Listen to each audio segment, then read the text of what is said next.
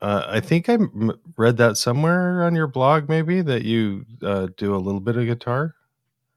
I've been working on. I mean, I did, years ago, decades ago, when I was young. I fooled around with it. I've been trying to learn classical guitar and taking lessons for the past year and a half now. So Okay. Well, all right. So I want to make sure I pronounce your name right. Naomi Ceder, is that right? that's right. Okay. Hmm. Well, Naomi, you've been like in Python for quite a while and involved in the community, and I think I think I'd do bad about summarizing everything you've done, or maybe like just a quick summary. You were PSF chair from 2017 to 2020. Is that right? That's right. Hmm. And I don't know what the PSF chair does. Well, no, nor do a lot of people, I suppose. So the chair of the board of directors of the PSF has a couple of functions. For one thing, that is the person that sort of serves as the point of contact and kind of boss, or maybe better, partner in chief with the executive director. Okay. So, there has to be a mechanism to report to the board, and it's not really great to have somebody like that report to 11 people or 13 people or however many it is on the board. So that's certainly one function. And then the other function is to help plan and organize the meetings of the board and sort of set those agendas and help perhaps board members figure out what it is they're to be doing when they're on the board. Okay. Because a lot of that stuff really isn't obvious. Everybody thinks, oh, I'll be on the board. Now what do I do? So, there's that. Well, it wouldn't be obvious to me. Sometimes I forget that there is a PSF board. So the PSF has to have a board because of its nonprofit status. Is that right? Or is it just Yeah. Okay. I mean, it's I think also just given the way that the Python community kind of likes to organize itself, I suppose that's the other reason. But when the PSF was formed, I know Guido did not want to be the only person that had to do that stuff. So yeah. Okay. And the board, so PSF and the PSF board, that's completely separate from the steering council, right? That it's yeah, I mean, or is there overlap? It kind of depends. There is usually an overlap of at least a person or two, not always, but quite often. The executive director of the PSF does attend the meetings of the steering council. I mean, the steering council is deciding things to do with the language. The PSF basically does all of the stuff that has to do with resources and things like that. So, for example, in hiring the developer in residence, Wukash, it was the steering council that made those decisions, but they had to work with the board because the board was the part. The board in the PSF was where the money came from to pay him. So the PSF is also quite involved with like, for instance, PyCon and encouraging community, right? Yeah, I mean, part of the mission is to sort of foster the growth of a diverse and global community of Python developers. So that's a pretty broad remit. Yeah, what they do then is sponsor PyCon US, which has historically been the biggest source of funds for the PSF. I think we're maybe getting close to it not being the largest source, but I don't think we're quite there yet. And they also then give grants for PyCons and meetups around the world. So a lot in Latin America, Africa, Europe, North America, of course, starting to do more in Asia, although that's still kind of a new frontier. But yeah. Yeah, that's interesting to me. So one of the reasons why I thought it'd be cool to talk with you is because you you seem to care about the community quite a bit, and encouraging Yeah. the community and diversity. Like, for instance, I was surprised to find out that you were involved with starting the Charlas at PyCon. Hmm. Now, Uh, yeah, it was kind of an odd story because I had already given a keynote at Python Brazil a couple years before, so I knew some people from the Brazilian Python community. And one PyCon, I think it was in 2017, one of the people from Brazil was complaining that his name began with an accented capital A. And on his name tag, it was blank. There was nothing. oh, And he's like, what? We claim to do diversity, and yet you cannot even handle an accented character on a name tag.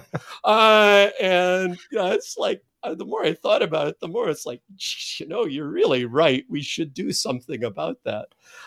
So at that point, I was in, the chair of the PSF, and it's like, if I'm not in a position to push this along, who is?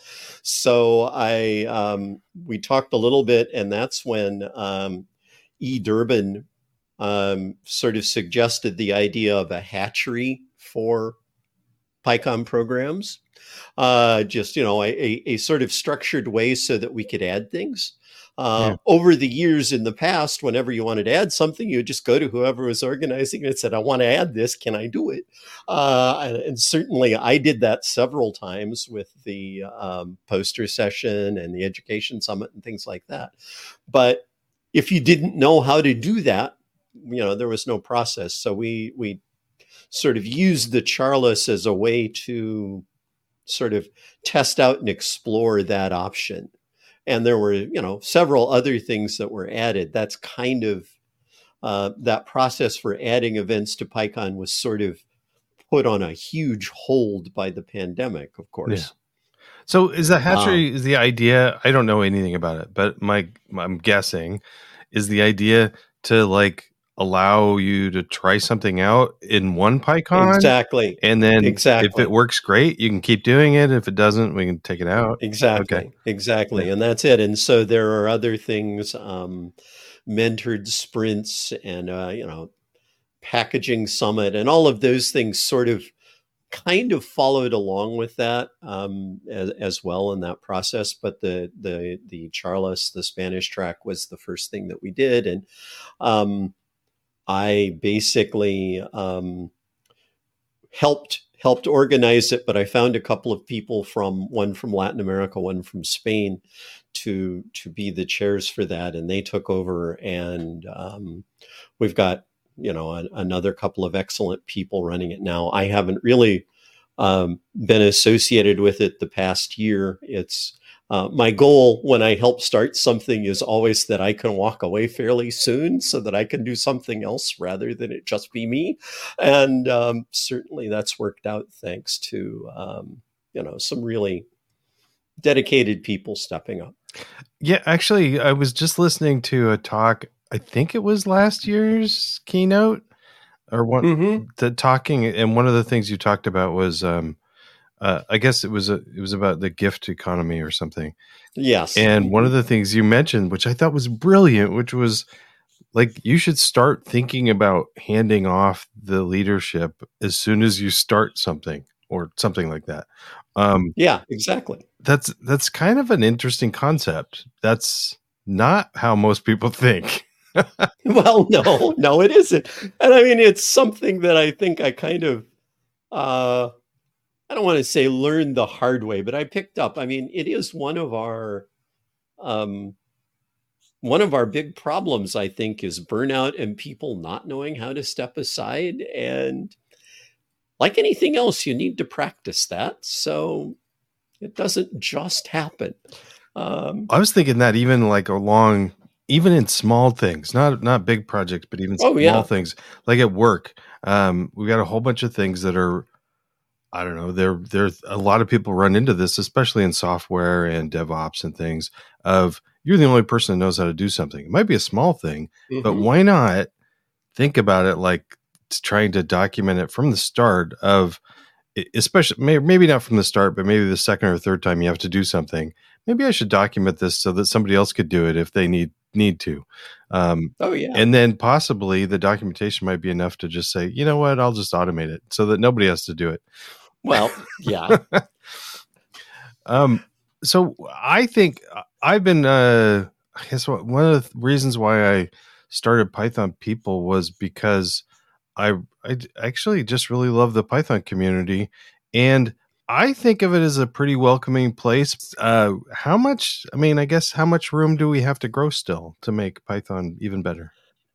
Um, it's a good question. There is still a lot to be done. I mean, clearly, I've been involved since well, the first PyCon was 2003, and I was there, and I've been at all of them since. We've certainly come a long way, and I think that we can be fairly proud that we're sort of held up as a reference, as a model for a lot of other similar communities in terms of how welcoming we try to be. Um, that said, there are always things that we also need to be aware of and need to keep working on. So it's it varies a lot depending upon where you are in the world.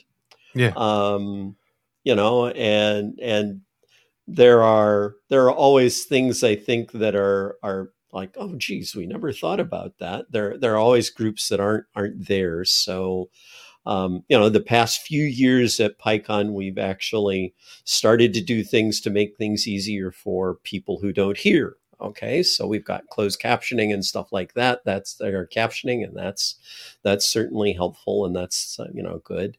Um, I I don't you know think I I never thought about that. I actually love the closed captioning because oh yeah. I can hear, but I don't hear that great sometimes, and so it helps.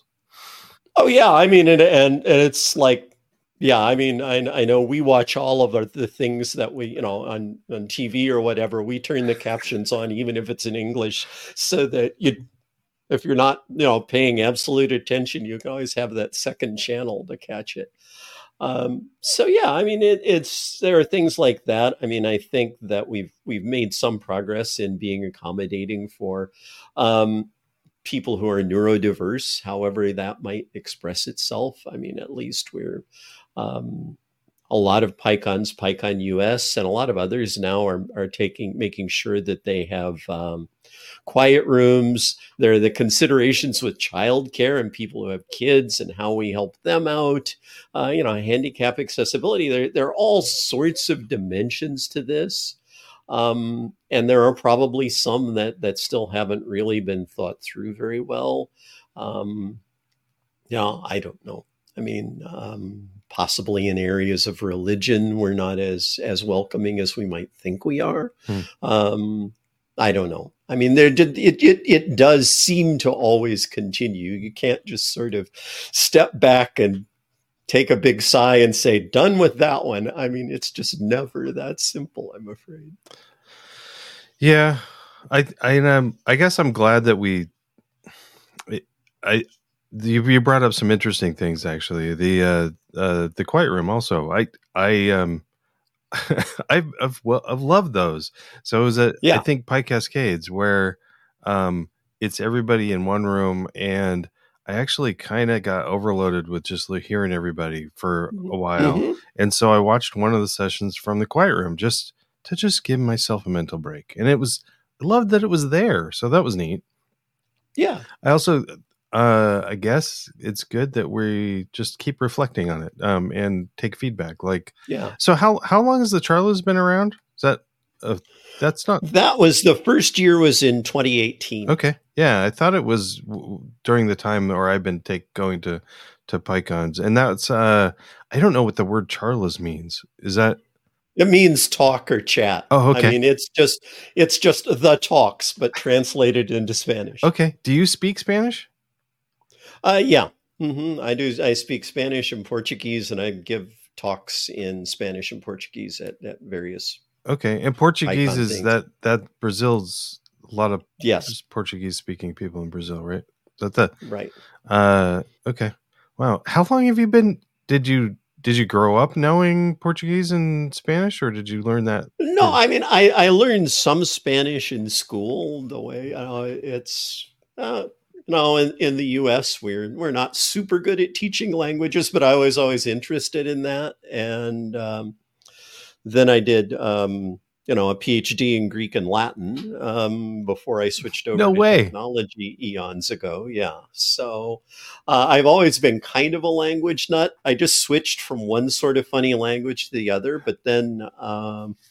I, as being part of the PSF board, I started being asked to do keynotes in these various places. And it's like, for like in Spain, it's like, geez, I used to know Spanish. I ought to be able to do something. So I started studying it. I don't know. Yeah. Like, I don't know, 6 years ago or something. And then a year later, I decided, well, why not Portuguese? I was sort of on a language learning kick, I guess, for a while. That's so cool. How did you uh I've wanted to learn Spanish again. I mean, I took Spanish in high school, but you know the American Yeah, education system's not that great. it's So not the greatest. Yeah.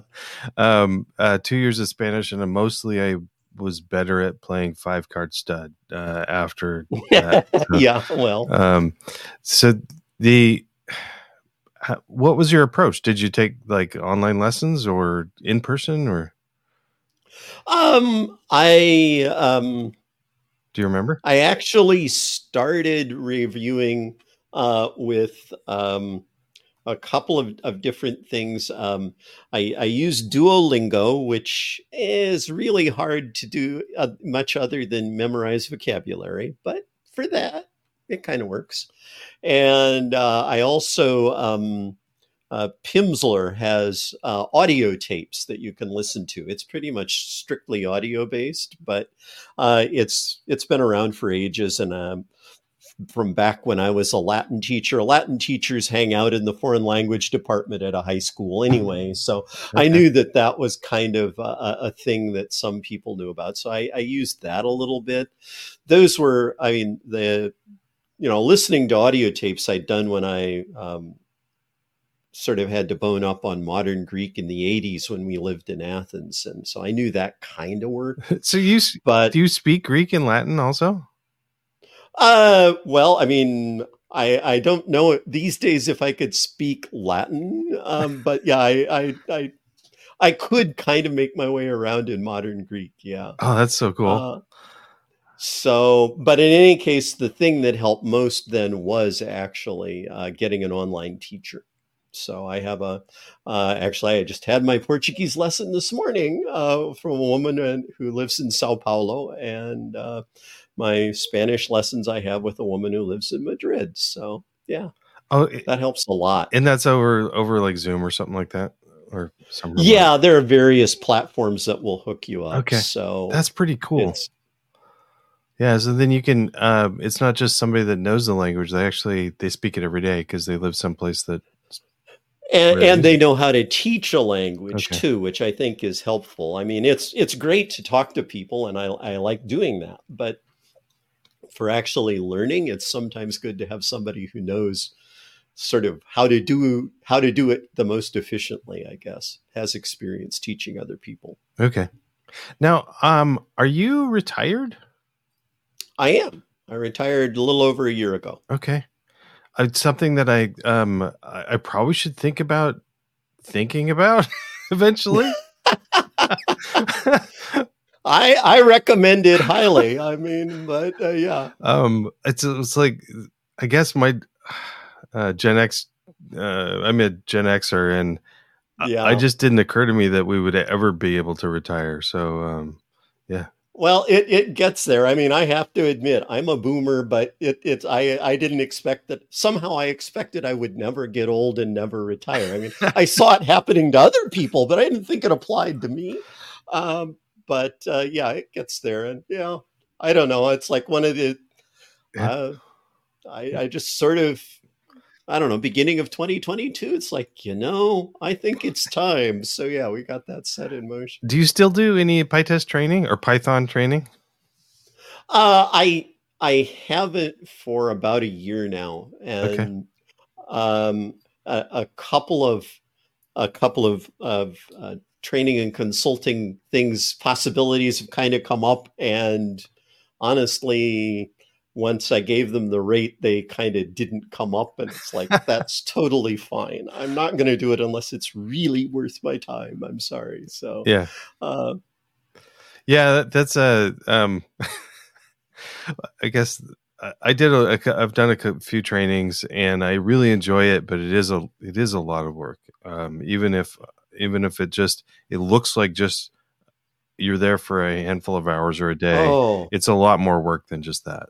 So I mean, I've done some where it's been maybe 2 sessions, 2 long sessions a day, and that then, kind of translates into like really a demanding 10-hour day by the time you get there, get set up, do something, have lunch, go back and do it all over again. but that's a drop in the bucket compared to the time it takes to get the material prepared to do Oh the yeah, training. that too, yeah. Yeah. Mm-hmm. The so I guess one of the questions I had was around just location. You you were involved with Transcode Hackaday, but that was in London, Mm-hmm. right? Yeah. I for the past what I guess 12 years now, I've been sort of based in the Chicago area, first up in the northern suburbs, and then now downtown.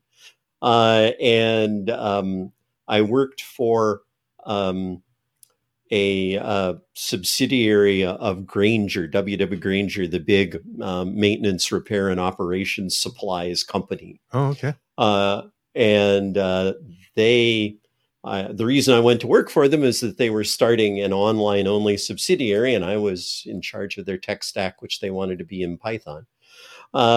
And, you know, what do you know? You can sell screws online really efficiently. So they were really happy. And then they decided they wanted to do it in Europe. And they kind of did a split approach. They had sort of the tech side of things based out of London because in it's would have been like 2013, 2014. London was kind of the place to be in Europe for tech stuff. Okay. A lot of startups, Silicon Roundabout, all of that. So, and the company we started was in Dusseldorf. So I lived over in London 2014, and then a major part of 2015. So that's when I, sort of when you're sort of there, and I was there on my own. My wife stayed behind. So it's like, well, what are we going to do? I guess I'll go to tech meetups and then, hey, let's do this thing where we focus on trans folks. So, yeah. Interesting. Did you do you have you been back to London since? Several times, but not since the pandemic. No. Yeah. But it's one of the we got my wife and I got a chance to go to Paris a few years ago. It was like right before the pandemic, and or a couple of years before.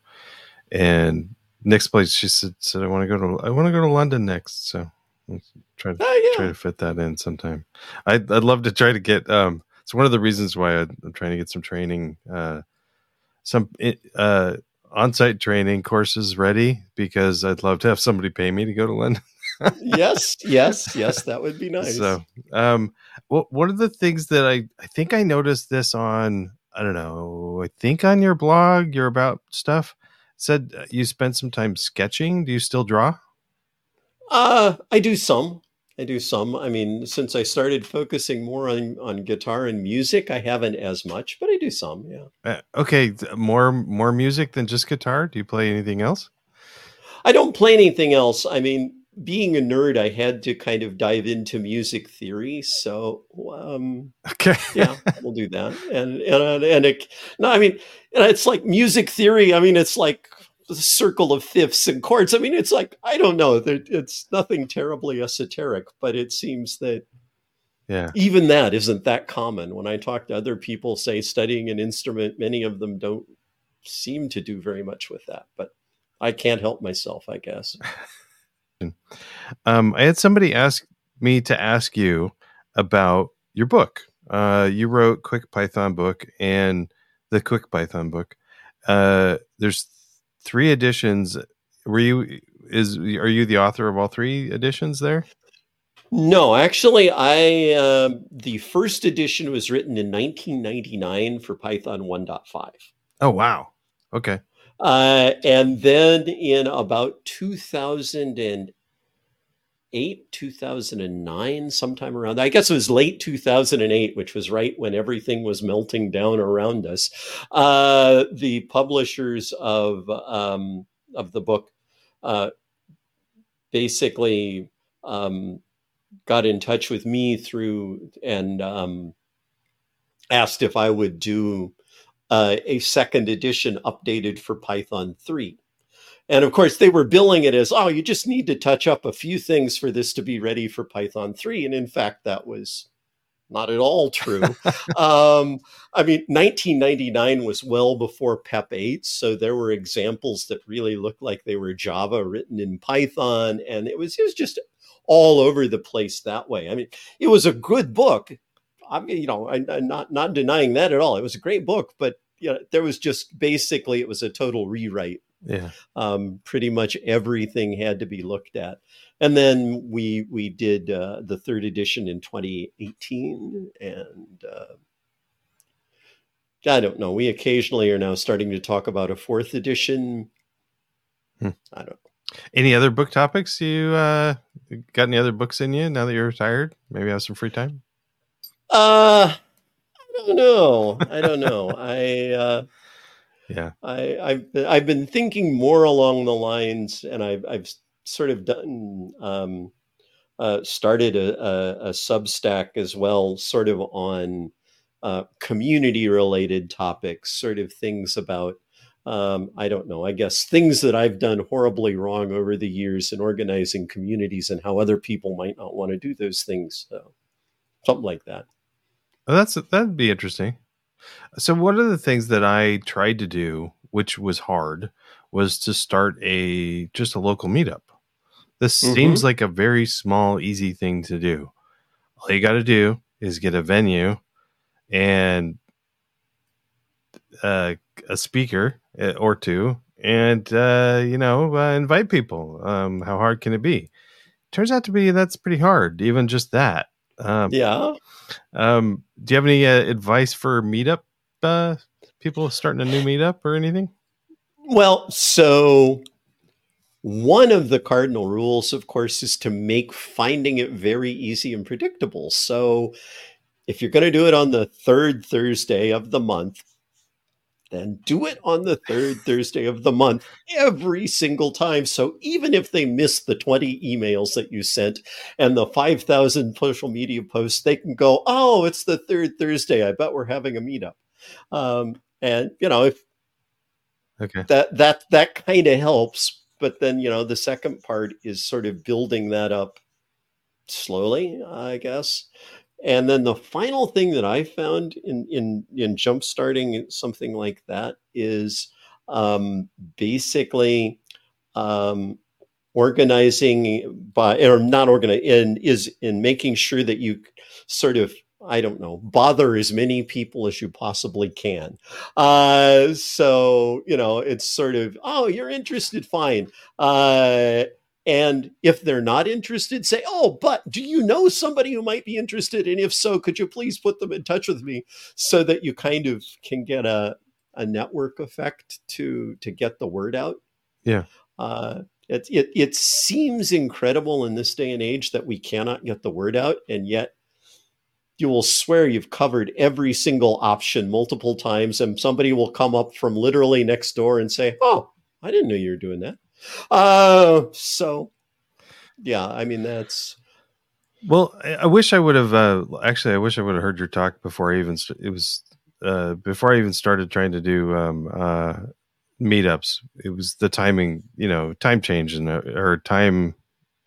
It was before your talk, so I couldn't have. But one of the things I wish I would have done was like while I was doing it, immediately start trying to notice the people that showed oh up yeah. every week month, and get them to help. Try to get people to help volunteer to do things, to help find speakers, to help. You know, That is exactly one of those mistakes that I made, I don't know, 20 years ago. Uh, a friend of mine and I was living in Fort Wayne at the time. Uh, and I guess to be fair, he wasn't a friend of mine yet. But we came together to start a Linux users group. And we were a couple of the original people that showed up for beers one night to talk over and do it. But then the two of us became the people that organized everything, yeah, probably for like the next 8 years. And we would ask people to do it and they would kind of do it, but then not. And it would always come back to us. yeah, And then as it happened, we both got jobs and moved away within about 6 months of each other. And we'd had this group that had been apparently thriving for, I don't know, 8 years, something like that. And in fact, it struggled after that and kind of went dormant really fairly fast because nobody else was in the habit of doing those things. And it just sort of, yeah. yeah, went into hibernation until I think 3 or 4 years later, somebody else came along. And honestly, I think they made the same mistake. When their life changed, they moved on, it went to sleep again. I don't know what its status is these days, but it's something I've seen over and over again. Yeah, I mean, it's similar even virtually with like small little open source projects that are useful, but nobody really wants to take Mm-hmm. on maintaining it. And when if it's really one person maintaining it and they just don't show up to do it, it just doesn't get updated then. Yeah. So, And it is inevitable or almost inevitable that that one person will not show up one day. I mean, yeah, I was actually ran into this just recently, actually, just this week, a project that I'm depending on that um, I guess I don't know what the process is. It's a combination of PyPI and GitHub and all sorts of stuff. It's somebody's open source project, but I mean, we should have a process for if somebody stops maintaining something. How do we keep it moving forward? Do we? I know somebody can just fork it and change the name, but it's sort of too bad that we can't have some sort of, I don't know, central body that goes out and like tries to contact somebody and say, "Hey, are you still around?" yeah, But that's. anyway, uh, is that I'm sure that's happened to you, right? Where you depend on some project that just sort of goes Oh dormant. yeah, oh yeah, oh yeah. But then the thoughts of I don't want to maintain it either. So Honestly, I have to admit there have been a couple of times where I've downloaded the thing, forked it, and just done what needed to be done, but not pushed it back up. I know that is horribly not communities, but it's like you push it to the main project, nobody's going to approve it. I didn't have time to do that. So well, yeah. I was surprised that Sometimes even you can't even get the permission to take over. So yeah. yeah, the fix I needed actually has a fix on a pull request. It's sitting since Right. 3 months or something. It's sitting there, and 3 months is probably not long enough. Somebody might just be like sick or on vacation or something. But at some point, if it like sits there for a year, I don't know. Maybe somebody else should take it Well, over. Who knows? Okay. Well, so what is the most exciting thing, I guess, about Python still that you're in the community, that you think about with even as a retired person? I mean, I guess it's it never fails to amaze me, even now, how far Python has come in the past 20 years. And how we went from a really you could get paid for doing this sort of thing to being one of the top 3 languages in the world in terms of numbers of users, and that is still going up, and all of that. So I think that's really just incredible to me. I mean, it's sort of we had no idea back in the day that would ever happen. So I think that's pretty amazing. Yeah. I think, it's sort of Python today. I have to admit, since I'm not doing code reviews and wrestling with it every day, a lot of the technical things now seem a lot less important to me than they did. It's like it is somebody else's problem, and I'm glad we've got really brilliant people working on it, but it's not my problem anymore. Yeah. I think one thing that's interesting is that it's being sort of globally, even people are turning to languages like Python as a way to find a livelihood. I think that still continues. That is largely what's behind a lot of the efforts to bring on board women and efforts to teach coding around the world. There are lots of countries where it's starting to be seen as, maybe if I learn something like this, I can actually improve my life. That is kind of cool to think about. That is cool. And it's still, even though it's starting to get more complicated, the language, it is. It's still fairly easy. You don't have to learn the complicated bits right away. You can learn the easy parts first. And I still think it's a fairly easy language to learn compared to others, at least. Yeah. Well, that's a good point. There is, I think, a growing pressure to complicate the language. And, I'm not sure if we should be resisting that pressure or not. I'm not sure if we're resisting it the right amount or too much or too little. That's a hard question to answer. But just, following the Python ideas, discussions, and things like that, there seems to be a great temptation to elaborate it. I think that's kind of the occupational hazard of being a mature language. Yeah. What are we going to do for our next trick? Well, do we need a next trick? I don't know. Probably yes, but I don't know what it is. You've done a lot for Python in the community, and I guess just as a representative of some of the rest of the Python community, thank you. Thank you for what you've done. Oh, thank you. And thank you for taking the time to talk with me today. This was a lovely conversation. Oh, yeah. Okay. Thank you. Thanks for listening to Python People. Show notes are at pythonpeople.fm. Please subscribe to the show. You can also follow the show on Mastodon. Follow at Python People or at Brian Ocken, both on fosstodon.org. This episode is brought to you by the Complete PyTest course. PyTest is powerful and easy to get started. You owe it to yourself and your team to write clean, easy-to-read tests to save you time now and during maintenance. The Complete PyTest course will get you started with good habits and teach you some cool tricks when you need them later on. Even if you already use PyTest, why not level up? With a 30-day refund policy, you've got nothing to lose. Check it out at courses.pythontest.com. Thank you, Patreon supporters. You rock.